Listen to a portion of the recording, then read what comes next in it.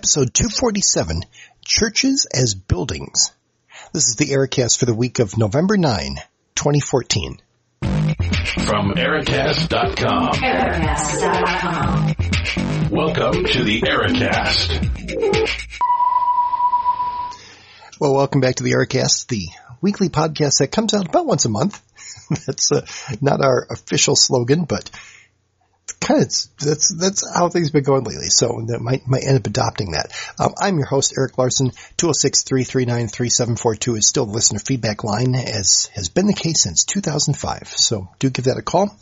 Let us know what you think, which sounds a little bit premature, but later on in the podcast where you're thinking, wow, I would love to call, but don't remember that listener feedback line because 206-339-ERIC just isn't quite memorable enough. You can just play it right back from the beginning. Within the first minute, you get the number right back. It's kind of convenient. And if this is your first time here, the majestic we, because it's really just me, describe the Ericast as a personal podcast, meaning that either you know me, Eric Larson of the Ericast, and you want to know what's going on in my life or what thoughts have occurred to me or what I've been pondering or variations on the words thoughts, or you've bumbled into this because of some particular topic and thought that was interesting and think, I found a niche on like church architecture. It's a church architecture podcast. No, it's really not. But maybe you'll stick around for the next episode and see what else I've come up with. But today we're talking about we're mixing in the theologizing side of the Ericast. A couple basic personal details because we do like to be sort of timely here. I mentioned way back in October, I'm beginning to fight a cold. Well, it took root in this root. That'd be a good word of the week. How do you remember the word of the week back for, circa 2005, 2006? Where you pick a word like niche versus niche and then discuss it. Good times in podcasting. I saw a tweet today, someone talking about the resurgence of podcasting. I don't know. Did it ever really disappear? To resurge, you need it not surged in the first place. But I've always been here. Steve Borsch commented on that. I've been podcasting virtually nonstop since 2005, though I'm first to point out that there were some really long hiatuses, or hiati, as I suppose the Latin plural might be, or perhaps not. So anyway, that cold kind of took root, didn't do any of the deep, impressive inner world stuff. I couldn't quite do that. Basically just some coughing and lots of extra sleep. But here in Minnesota, we just had our first winter storm. There's a lot of debate about, as it was coming in, they were predicting 6 to 12 inches, maybe 12 to 18 inches of snow here in the Twin Cities metropolitan area. Well, that didn't exactly happen. And I've seen some Facebook friends and say, people say, yeah, boy, that was overblown. They sure don't know, what's going on, etc.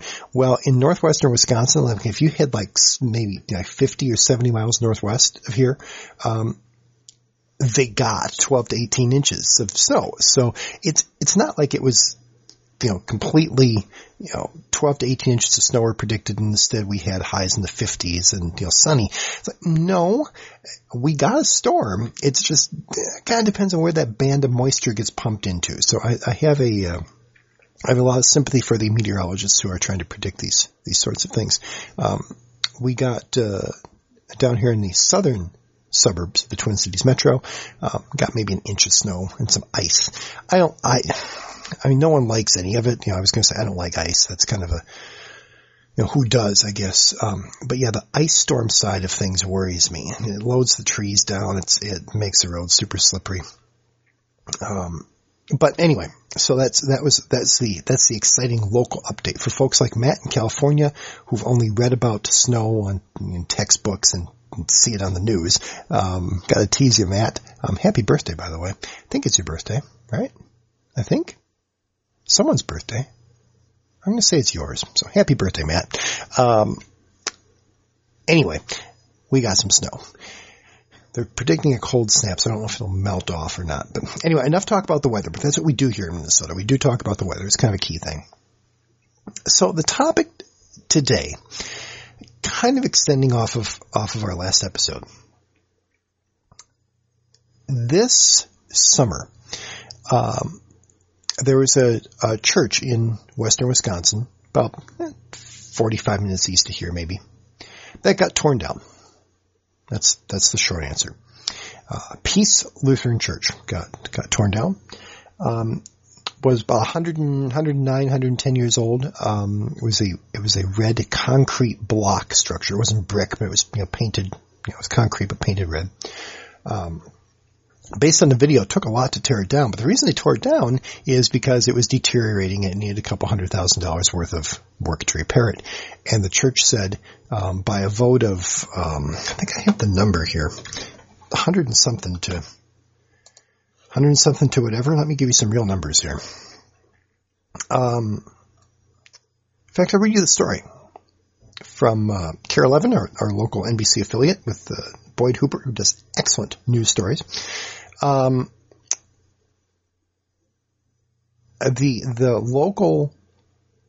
local people worked with the Historical Society. They had secured like $80,000 worth of funds, offered to purchase the church, maybe like buy that chunk of land or lease the land and indemnify the church, etc., like the congregation. Earlier this month, that was in June, church leaders decided to tear down the building because repairs would cost too much. But others are on a mission to stop those plans. It's beautiful. It's an old landmark, said Jim Platson, part of the group organizing to try to stop demolition of the building south of Baldwin, that's Baldwin, Wisconsin, known in the community as the Red Church. Platson was among several demolition opponents who picketed outside Sunday services following a 113-19 vote by members of Peace Lutheran to tear down the Red Church. Peace Lutheran pastor John Hansen says it's just time. His congregation moved into a new church behind the Red Church 5 years ago, which, as an aside, is kind of like a modern, what we would call a pole barn style building here. It is what it is. It's not particularly graceful or beautiful, but whatever. He says the red cement block church is a hazard because it's falling apart. It's a difficult thing, but we have to deal with it, Hansen said. But not so fast, say opponents. It's not like we're tearing down the neighborhood gas station, you know what I mean, said Platson. It's one of a kind, really. Demolition opponents are asking for a month or two to organize and raise money. The group wants to move the church to a different site and restore it, as was done with another old church slated for demolition up the road. A contractor who inspected the Red Church told them it can be done. Hansen believes it's a pipe dream. He says the needed masonry work alone could exceed $200,000. Money better spent, he says, on projects like the church's work with AIDS orphans in Kenya. It's a sanctuary. It's a place of worship. And they are saying it's a landmark. I disagree, Hansen said. I am pausing and placing emphasis on particular syllables because I'm coming back to that point. Hansen said pieces of the church will be moved to the new worship space, but that's not enough to satisfy opponents. When it's gone forever, said Chuck Searer, who was baptized in the Red Church 70 years ago. Peace Lutheran had planned to start moving pews on Sunday, but delayed that work until an asbestos abatement is complete. Hansen points out that many of those opposing the teardown are not members of his church. Opponents argue that shouldn't matter because they consider the church a community landmark. And what's funny is the final quote is, we're praying hard, said Malloy. But I hate news stories like this because I don't see any reference to a Malloy earlier in the story, which is kind of strange to have a random quote attributed to someone. All the news that fits, you just kind of hack that off. Anyway, so there's the basics of the story. And long story short, they tore the church down. Okay, so this is where it gets theological. Because I like historical preservation. I am very, very keen on when it's gone forever. Therefore, don't get rid of it. I mean, that's the logical conclusion from that. Do not do the, when in doubt, tear it down thing. But here's the counter argument. Okay. If the faith of Peace Lutheran Church is true, and if you know me in the podcast at all, you happen to know I believe that. I believe in the Christian worldview. Okay. So if that's the case, then fundamentally, 109-year-old building really doesn't matter. In the context of eternity, it has no value. The lives and souls of people in Kenya or whatever do have infinitely more value than the building. And, continuing with this argument, which I don't really agree with, but it's an awkward one to confront. Through the years, and I haven't show prepped on this, so call me at 206-339-3742 if you want me to do another show on this. But the concept of iconography and iconoclast movements that are destroying icons, over the centuries of Christian theology. I'm assuming that iconography is uniquely Christian. I don't think you'd talk about, ancient Egyptian iconography. I think that term really does fundamentally apply to Christianity. That notion of, look, we want people focusing on the reality, the truth of this physically intangible thing. And when people get more focused on a physical representation of it, like, a religious icon, some sort of imagery, not only do we not support that, but we would need to actively act against that to say, no, you've got it wrong. You're focusing on the wrong thing. So in that sense, the community's argument of this church building is a landmark, and we were baptized here, but it's a community thing. It's valuable to the community. Not only would not move the current congregation, but would actually be ammunition against maintaining that building. Because the argument would be, okay, community, you are misunderstanding what the church is. The Christian church is not a building. The church is the people and represents the body of Christ in the Christianese, in the metaphor. And so the fact that you're so hung up on this building means that we need to get rid of it because you're misunderstanding what the church is, and we need to make a statement. Now, I would counter the counter-argument with, well, the body of the church, the people, the souls that have an eternal destiny, the humans who are doing God's work by serving people in Kenya, are part of a tradition. Now, depending on your denomination, different denominations place a different emphasis on tradition, but they are part of a tradition. That tradition is embodied in a local community which had a building. I mean, there were people who dedicated blood, sweat, and tears to the building of this building as a representation of a gathering place in which important community events occurred. Not just community events like, let's go down to the pool hall or the bar or, dance hall or whatever, but community events like weddings and baptisms that represent a covenant relationship with the God of the universe. And there is merit to honoring and respecting the historical location where those things occurred. And doubling down on the weird theology, I know I've lost most of you, but bear with me.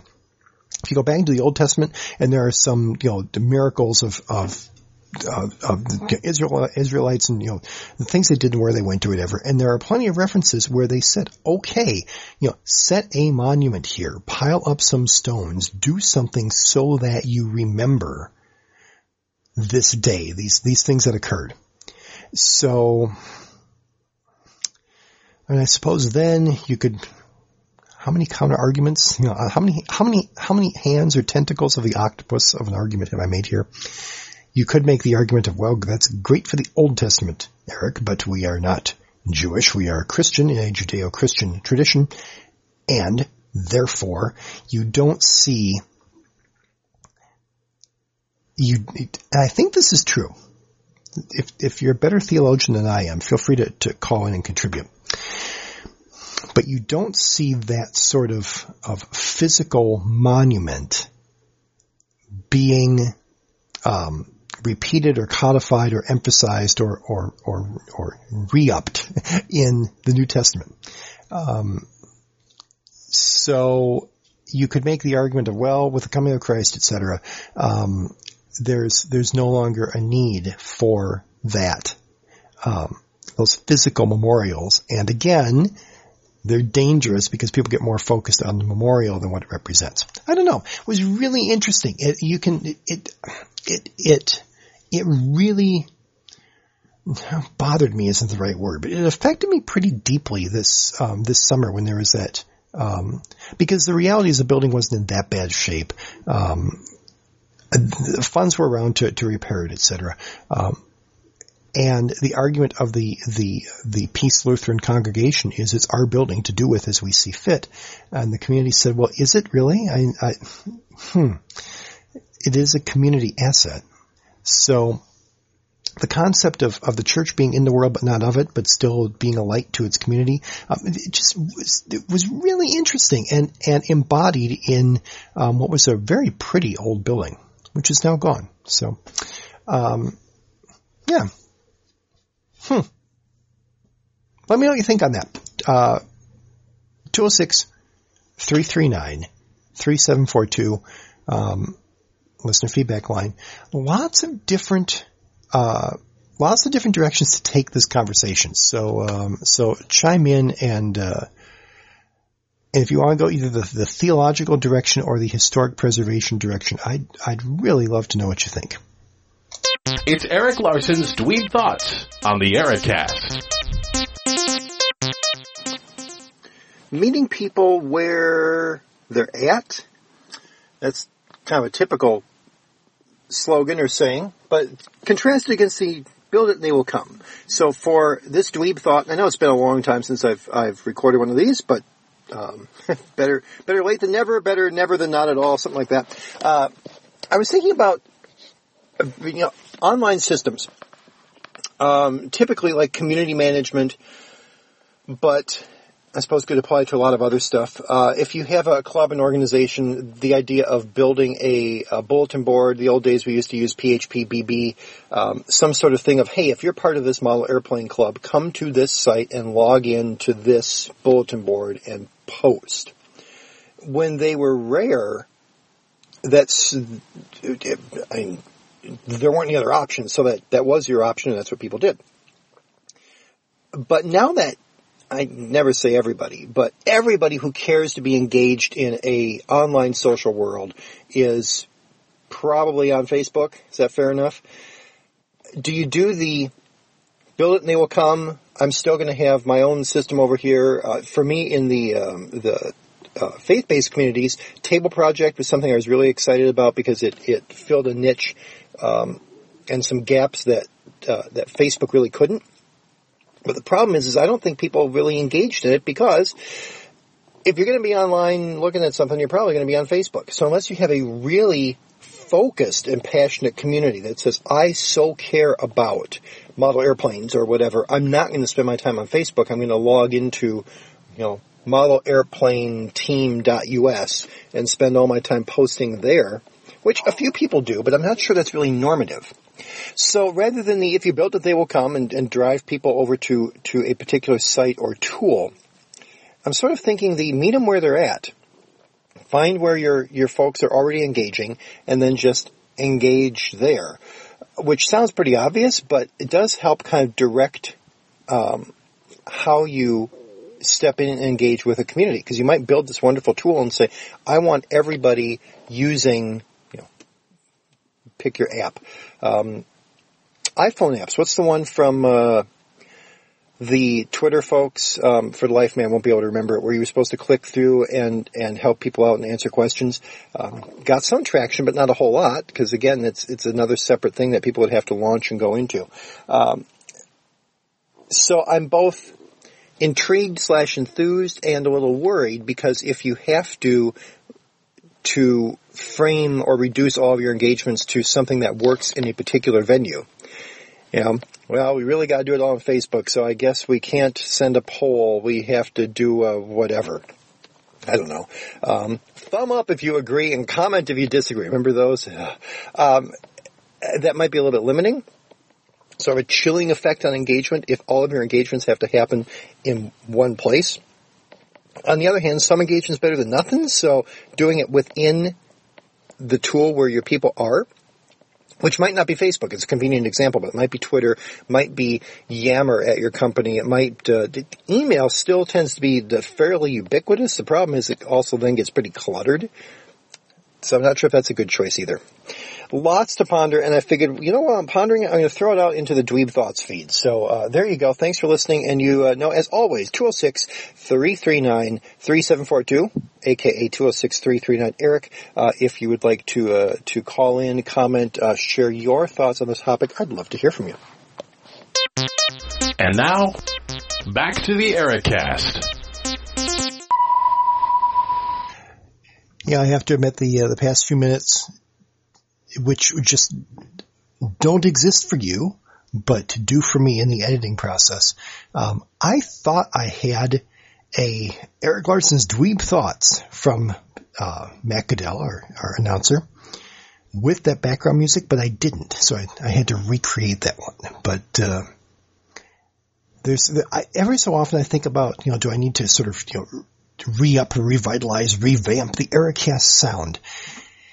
And I think, you know, I kind of like that, the old traditional EricCast sound, and it's kind of fun to go back to the original files and re-edit. So that was sort of copied and pasted and reassembled in this episode, right in Audacity in the timeline, which then made me think, I wonder if that's why I don't have the clip already. Maybe I did that last time. I don't know. Anyway, I'm going to wrap up this episode because we're past the 20-minute mark. Matt, that's kind of fitting in with your commute time there. Yes, this really is. It's all dedicated to Matt.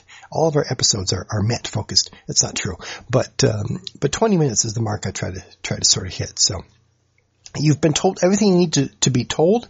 I've asked you to call back 206-339-3742, listener feedback line. You know that, so that's everything you need to know. I always promise I'm going to try to get these out more regularly. It sometimes happens and sometimes doesn't, so I'm not going to promise that. I'm not going to say until next week. I'm hoping there will be something next week. I have a whole list of topics, don't even know which one to tackle first. But I'm going to roll with what we currently have. Who knows what the coming week will bring? And I'll just say, until next time, take care. Thanks for listening to the EricCast from EricCast.com. Visit us at www.ericast.com.